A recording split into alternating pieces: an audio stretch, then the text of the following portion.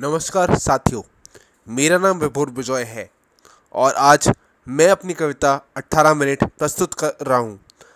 ये कविता मैंने दिवंगत पत्रकार रोहित सरदाना जी पर लिखी है। तो प्रस्तुत है मेरी कविता 18 मिनट। वो 18 मिनट आपने ये बताया कि ज़िद की कोई हद नहीं होती। वो 18 मिनट आपने ये दिखाया कि योग्यता का कोई कद नहीं होता।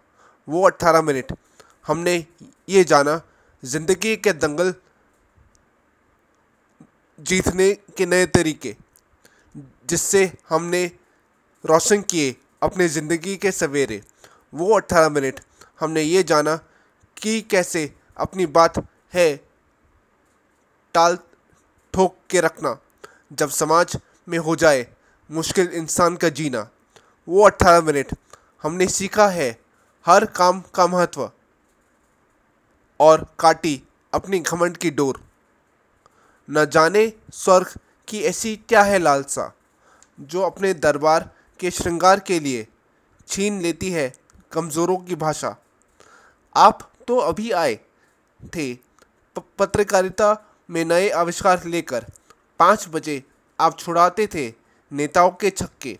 इरादे थे आपकी दीवार जैसे पक्के, पर यूं आप ओझल हो जाएंगे हमें बेसहारा छोड़कर। ये हमने कभी ना चाहा था खुदा की दहलीज पर।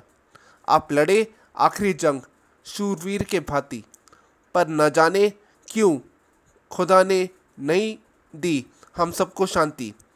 अब कोई और चेहरा दिखेगा 5 बजे, पर वो 18 मिनट फिर कभी ना होंगे मज़ेदार। जिस तरह आपकी आवाज़ ने बना दिया हर कार्यक्रम को यादगार। आप एक आवाज़ नहीं, एक विचार हैं जो हर नापाक इरादे पर असरदार हो। चाहत है आपकी बेटियां तोड़ेंगी वो बेड़ियां जिस पर चल रही है हर वक्त कुश्तियाँ। धन्यवाद साथियों।